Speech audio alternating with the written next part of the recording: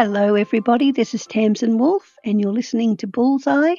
This is my podcast, and this would be episode number 6. Thanks so much for your support so far. It's truly amazing, and I'm always humbled by it.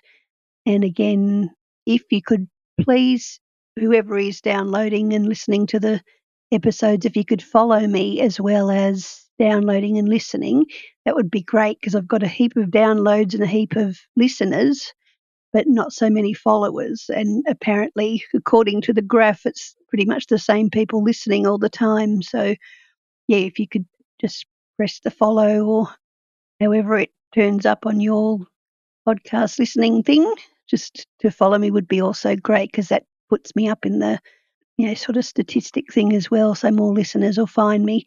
Thanks so much again.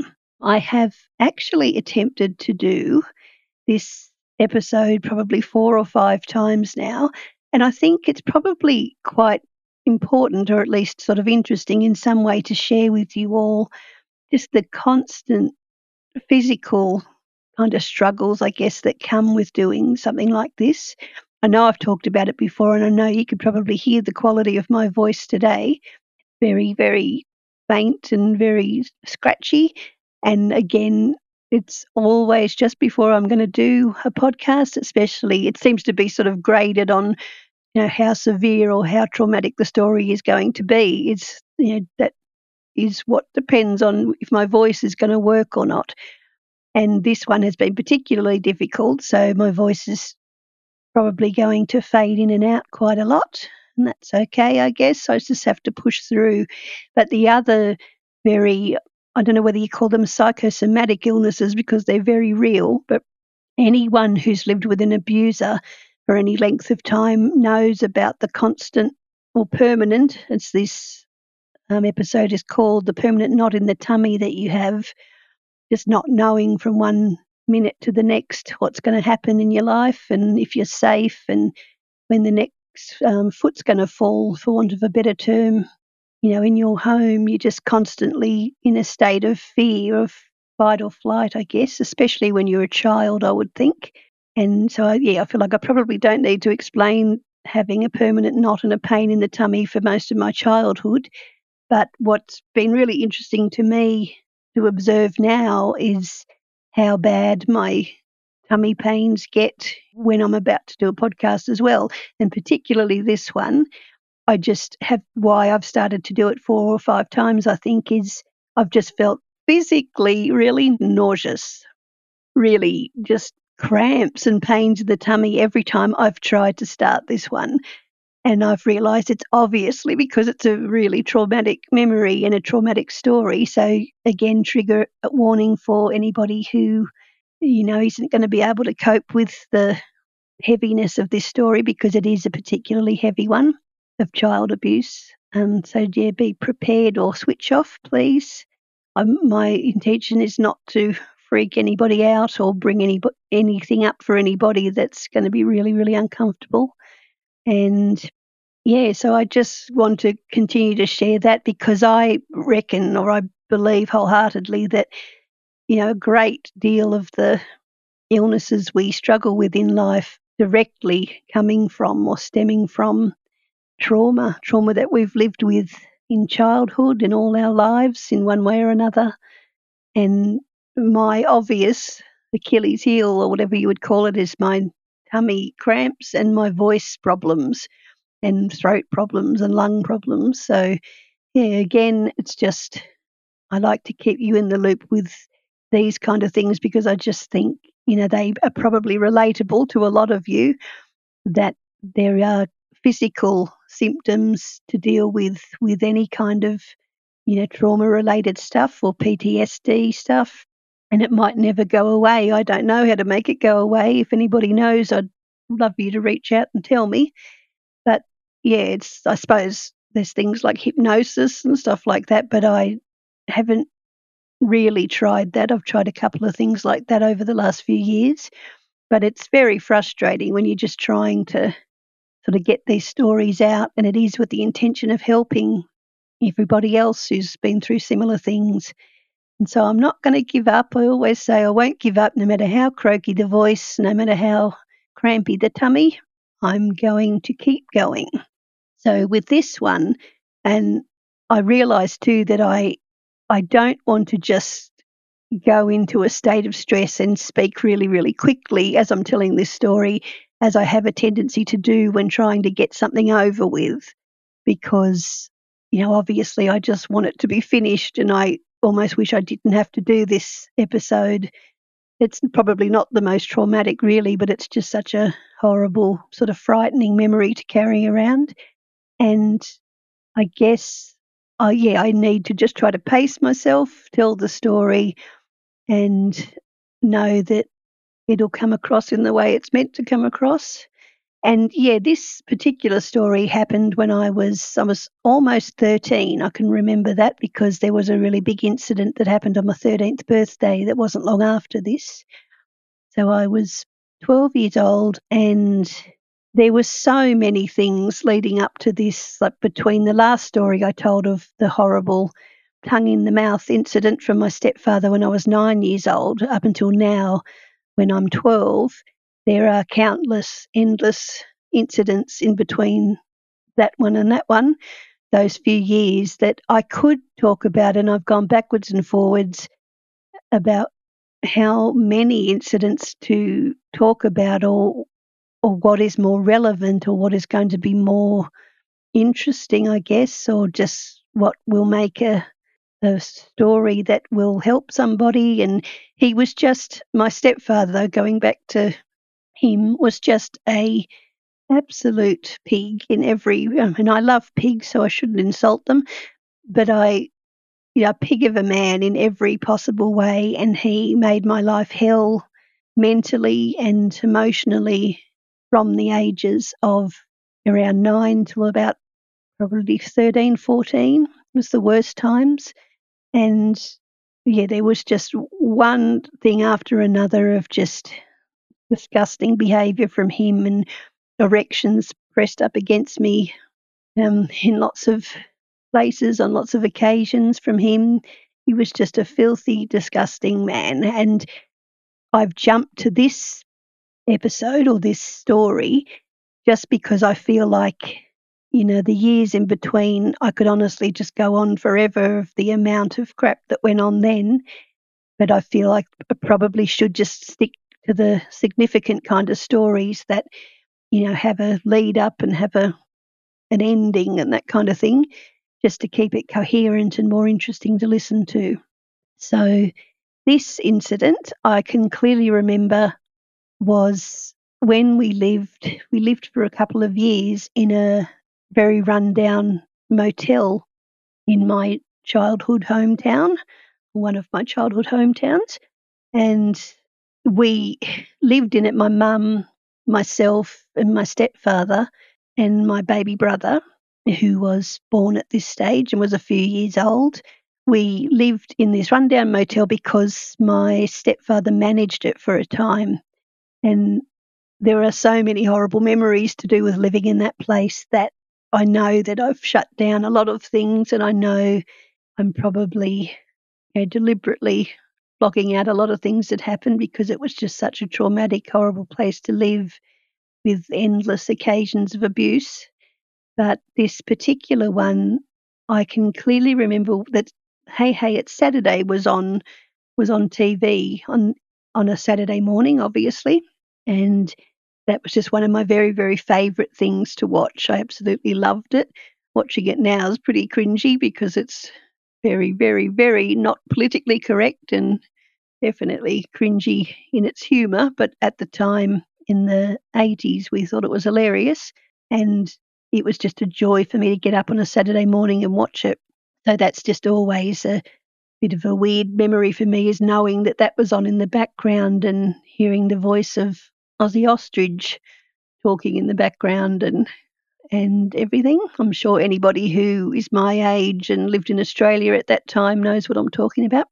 And I remember waiting for an ad break to come on and knowing that, in the next ad break I was going to race into the bathroom, which was just a few steps away from the TV pretty much, and have a shower.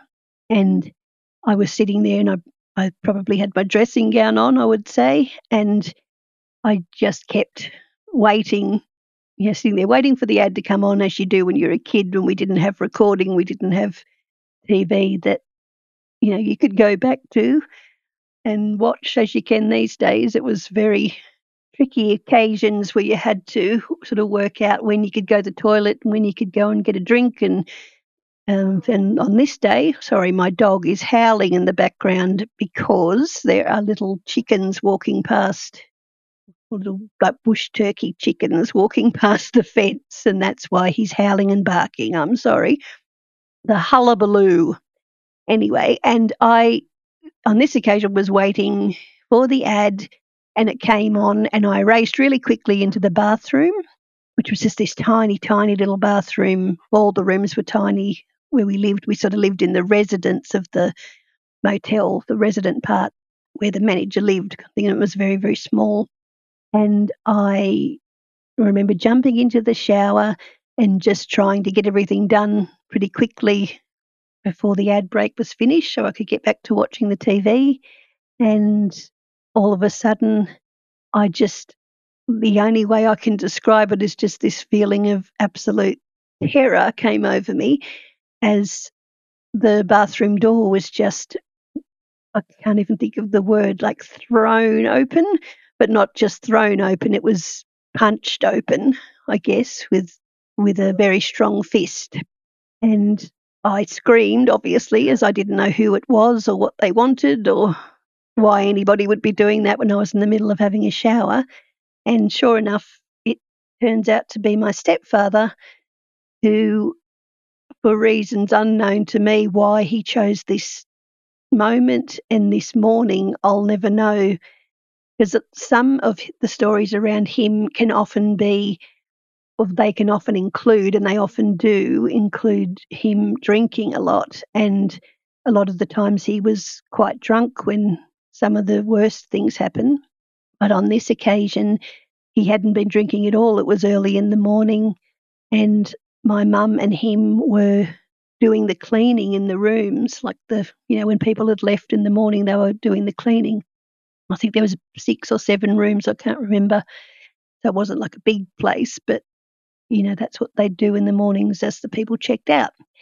Anyway, so I remember just being completely frozen in fear as he came storming into the bathroom, and he threw open the sort of sliding bit of the shower and just grabbed my arm and yanked me out of the shower. And I thought he was going to beat me, like hit me. And, I didn't know to what extent or why he was doing it all, but that's obviously just what I thought was going to happen, because I thought obviously I've done something wrong or I've set him off in some way and he's going to beat the shit out of me, which he didn't do that often, to be fair. I shouldn't have to be fair to him, but to be fair, he beat my sister on several occasions, like beat physically and really hurt her, but never really beat me in that way, only occasionally, and not that there has to be a level of it, but not seriously, I guess. So it wasn't something he would generally do to me. His interest in me was apparently purely sexual and creepy. So I didn't know what I'd done. I couldn't think what I might have done to have brought this on, which is how you think when you're a child. You think everything's your fault and that you've done something to deserve it, which is the most horrible part. And anyway, as he jerked me out of the shower and was just standing there, we were sitting there in the middle of this tiny little bathroom, I grabbed a towel and just tried to cover myself up with it, my little 12-year-old body that I was quite developed. It was quite a developed body, very much for my age, I must say. And I, without being too graphic or too gross, but I had quite a, I guess, sort of womanly shape even at that age. And not that there's any rhyme or reason or point to making that observation, but it was just a fact at the time. And I was desperately trying to cover myself up and wondering what on earth he was doing. And he just started to scream at me, "Show me your tits, show me your tits. I want to see them." And I remember just wanting to scream and wanting to scream out to Mum because I knew she was somewhere in the motel, like she probably would have been able to hear me if I'd yelled out the window.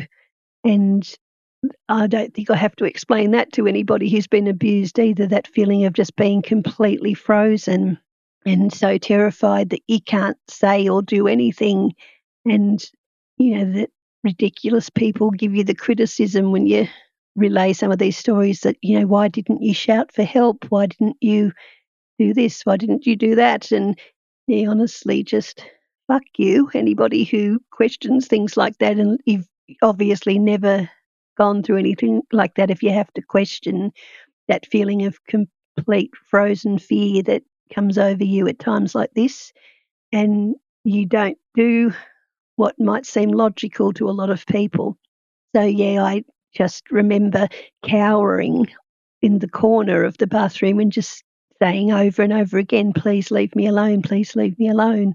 And he was going, I have a right. He was yelling, I have a right to look at your body. Stand up and show me your tits. And I remember just sort of trying to scramble up again because I had been cowering in the corner. I tried to scramble up again, and as I did, I grabbed the towel rack that was in the bathroom and I broke it off the wall by just the sheer force of trying to kind of pull myself back up to standing. And when I did that, it was kind of weirdly, even though he was obviously annoyed and then consequently angry about that, it was kind of this weird glitch almost in the matrix that just changed the energy ever so slightly in the room, almost as if that happening and the noise of that happening and it clattering on the floor and was almost like a alarm of some kind, and it wasn't going to stop what he was doing, but I saw something flicker across his face, almost as if he did question, or I'm probably giving him too much credit to say this, but as if he was questioning what he was doing for a split second and realising how fucked up it was. But I mean, God knows if he ever did that. I don't think narcissists do that a lot, but it was just this, a welcome glitch is what I'd call it after he'd been yelling at me, screaming at me, swearing at me. I desperately just wanted to call out the window to Mum and I couldn't. And I honestly, to this day, I often think I don't know what would have happened if that little glitch hadn't happened, where there was the clatter and the bang of the towel rack falling to the floor, because it was just enough of a shift in the energy for me to sort of gain control of my senses, or sort of gain a bit of control, I guess, of the situation and scream out, leave me alone, and pushed past him with all my strength, with the strength I didn't know I had. I remember just pushing past him to get out the bathroom door and then to run into my bedroom, shut the door and lock it. And I think I might be misremembering some of this, but I just remember him more or less going away then, like just leaving me alone. He didn't try to come into the bedroom. He didn't continue the abuse or the assault. It was just a bizarre, horrible few minutes that I don't know what it was about or what fucked up thing was in his brain at that moment, in that morning, that he decided that he was going to do that. It was, and as I say, this is probably isn't, it's by far probably not the worst thing he ever did to me, as there were just endless disgusting things. But with this one, I sort of feel like it demonstrates or illustrates how sick this person actually was, because, he couldn't blame being drunk. He couldn't blame anything, really. It was just such a random attack and a random weird thing to do. And I mean, with an abuser of his caliber, and he was an abuser of the highest order, I don't think, there's any point in trying to work out why somebody does something or what they were thinking, because you're never going to understand. But the terror I felt in those few minutes of knowing that I was standing in front of not just a monster, but somebody who just had absolutely no control of their faculties, I guess is the way to put it, or somebody that was just so disturbed and so kind of demented that I remember from that moment on, just, there are so many stories to come after this that I'll definitely be telling you that leads to me not living there anymore. And that's a whole chapter in itself. But yeah, I remember just feeling like I had no idea from that moment on what this man was capable of. And I had never seen, I shouldn't say I'd never seen because I had, but I had not often before seen the amount of rage and fury and hatred that I saw in his eyes that day when he was looking at me and tearing the towel away from my body and screaming at me. I felt honestly like he wanted to and could have killed me in that moment. And I do wonder to this day whether that is what would have happened if I didn't get out of that house, which didn't happen for a little while longer. And it's not what you'd call a happy ending or a story of true freedom, or it sort of goes from bad to worse, if anything, the story of me moving out of this place. But yeah, that was a particularly traumatic one that I know is one of the biggest factors of any kind of PTSD I might have, if that's what I've got. I don't even know anymore.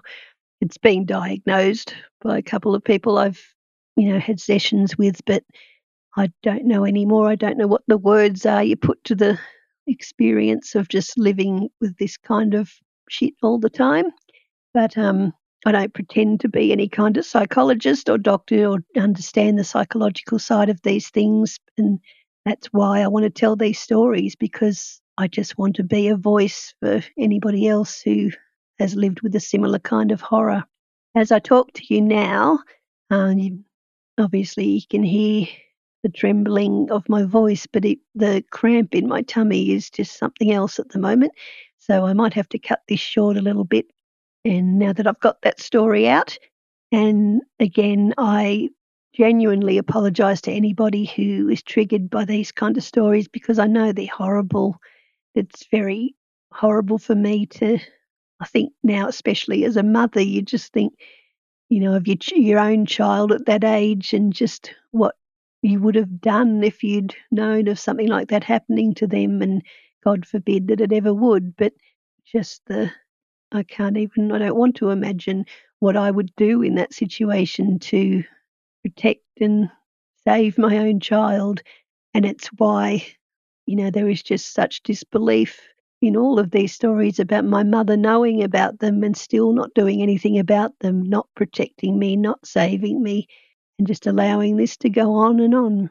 And I might leave it there, and I will be back. I'm sorry again, because I did say in the last episode I did that it wouldn't be very long until I did the next one, and I lied, because I didn't know I was lying at the time, because I really thought I would be able to do this sooner, this particular story, but it's taken me quite a while to do it, and I'm glad it's done now and out of the way, as it is one of my least favourite things to talk about.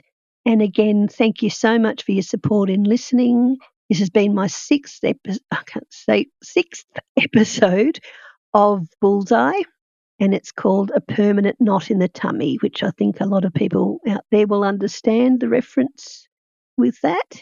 And I will be back reasonably soon with the next episode, which is not so much a lighter one, but it's not as traumatic a story, so I'll try to space them out a bit. And please press follow as you're listening to me on whatever platform you listen to me on, because I do need to actually show that I've got more followers and not just the downloads and listeners, apparently. And it's very helpful to me if you can do that. And I'll give more information in the next episode about how to become a patron if you like, and that can be as little as $1 a month if you want to become a patron and pledge an amount to help me get this done, to cover all the costs that are inherent in doing this, because there's quite a few. And I will give that information out because I haven't got it in front of me at the moment. And soon I'm organising a couple of little prize draws for my patrons, so that'll be a bit exciting. Nice little things to give away. and I'll talk to you next time. Thanks very much. I'm Tamsin Wolf. Bye.